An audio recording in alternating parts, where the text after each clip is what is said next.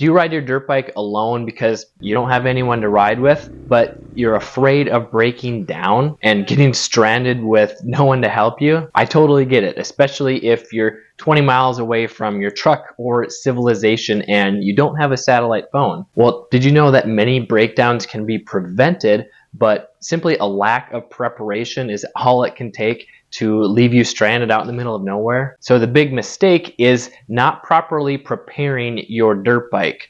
And the reason why a lot of people don't do that is because they don't know what to check or prep, or they don't want to spend hours just getting their bike ready to go trail ride for a few hours. But if you have a pre-ride inspection routine, this would only take a few minutes, and that could prevent a major failure that could leave you stranded, or something that could take hours to repair out on the trail. So would you rather spend a few minutes checking your bike now, or spend hours or days out in the middle of nowhere? It's like a commercial airliner. They always go through a routine checklist so that they don't have a problem while they're flying up in the air. And this keeps them reliable and greatly reduces the amount of breakdowns or failures. Now, I do have a pre-ride checklist PDF guide that you can download in the description below, but the main things that you want to look for before riding your bike are: 1, the oil.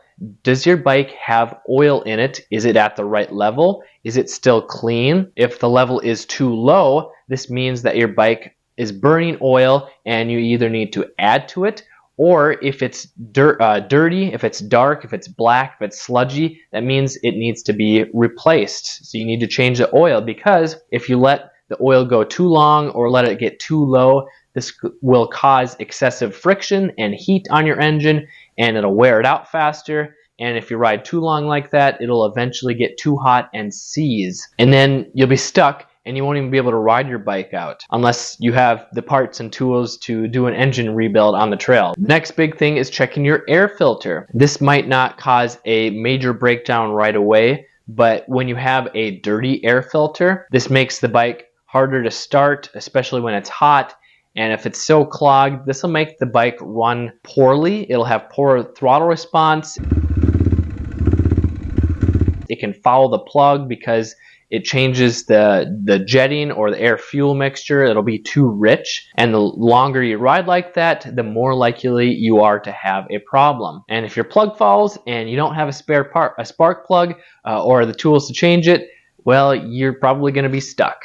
The next big thing is checking the chain tension. Now, it can be too loose or too tight and cause problems. If it's too loose, it's a lot more likely to jump off the sprockets, and when it does that while you're riding, it can jam up in the front countershaft sprocket, and it can actually crack the case, and this can cause an oil leak and potentially destroy the engine case, which is a full teardown rebuild required and super costly, super time consuming. So just checking your manual for the proper chain tension spec. And if it's too tight, this will wear out the front countershaft seal as it's pulling on the countershaft, and it'll eventually start leaking. Next, you just want to check with your hands the spokes, make sure that they're all tight. If you can wiggle them, that means they're too loose and need to be tightened. And if you let the spokes go too loose for too long, they can snap off, especially if you're doing jumps or riding aggressively. And once one spoke breaks, the wheel is weaker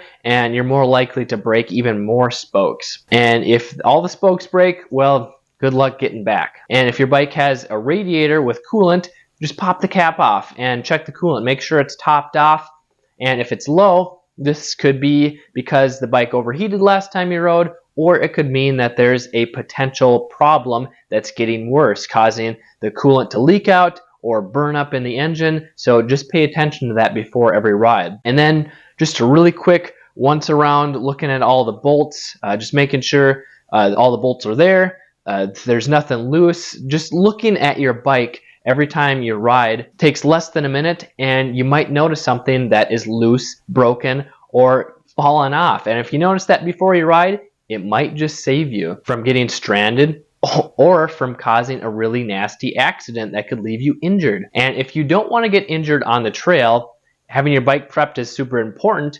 But if it is prepped and you don't know how to properly ride it using proper techniques and body position, you're a lot more likely to get in an accident. And if that's the case, then I want you to check out this video on why trail riders must learn positive riding habits if you want to prevent crashes. So check it out and let me know what you think. I'm Kelly Fager from Motocross Hideout. Learn more, ride more.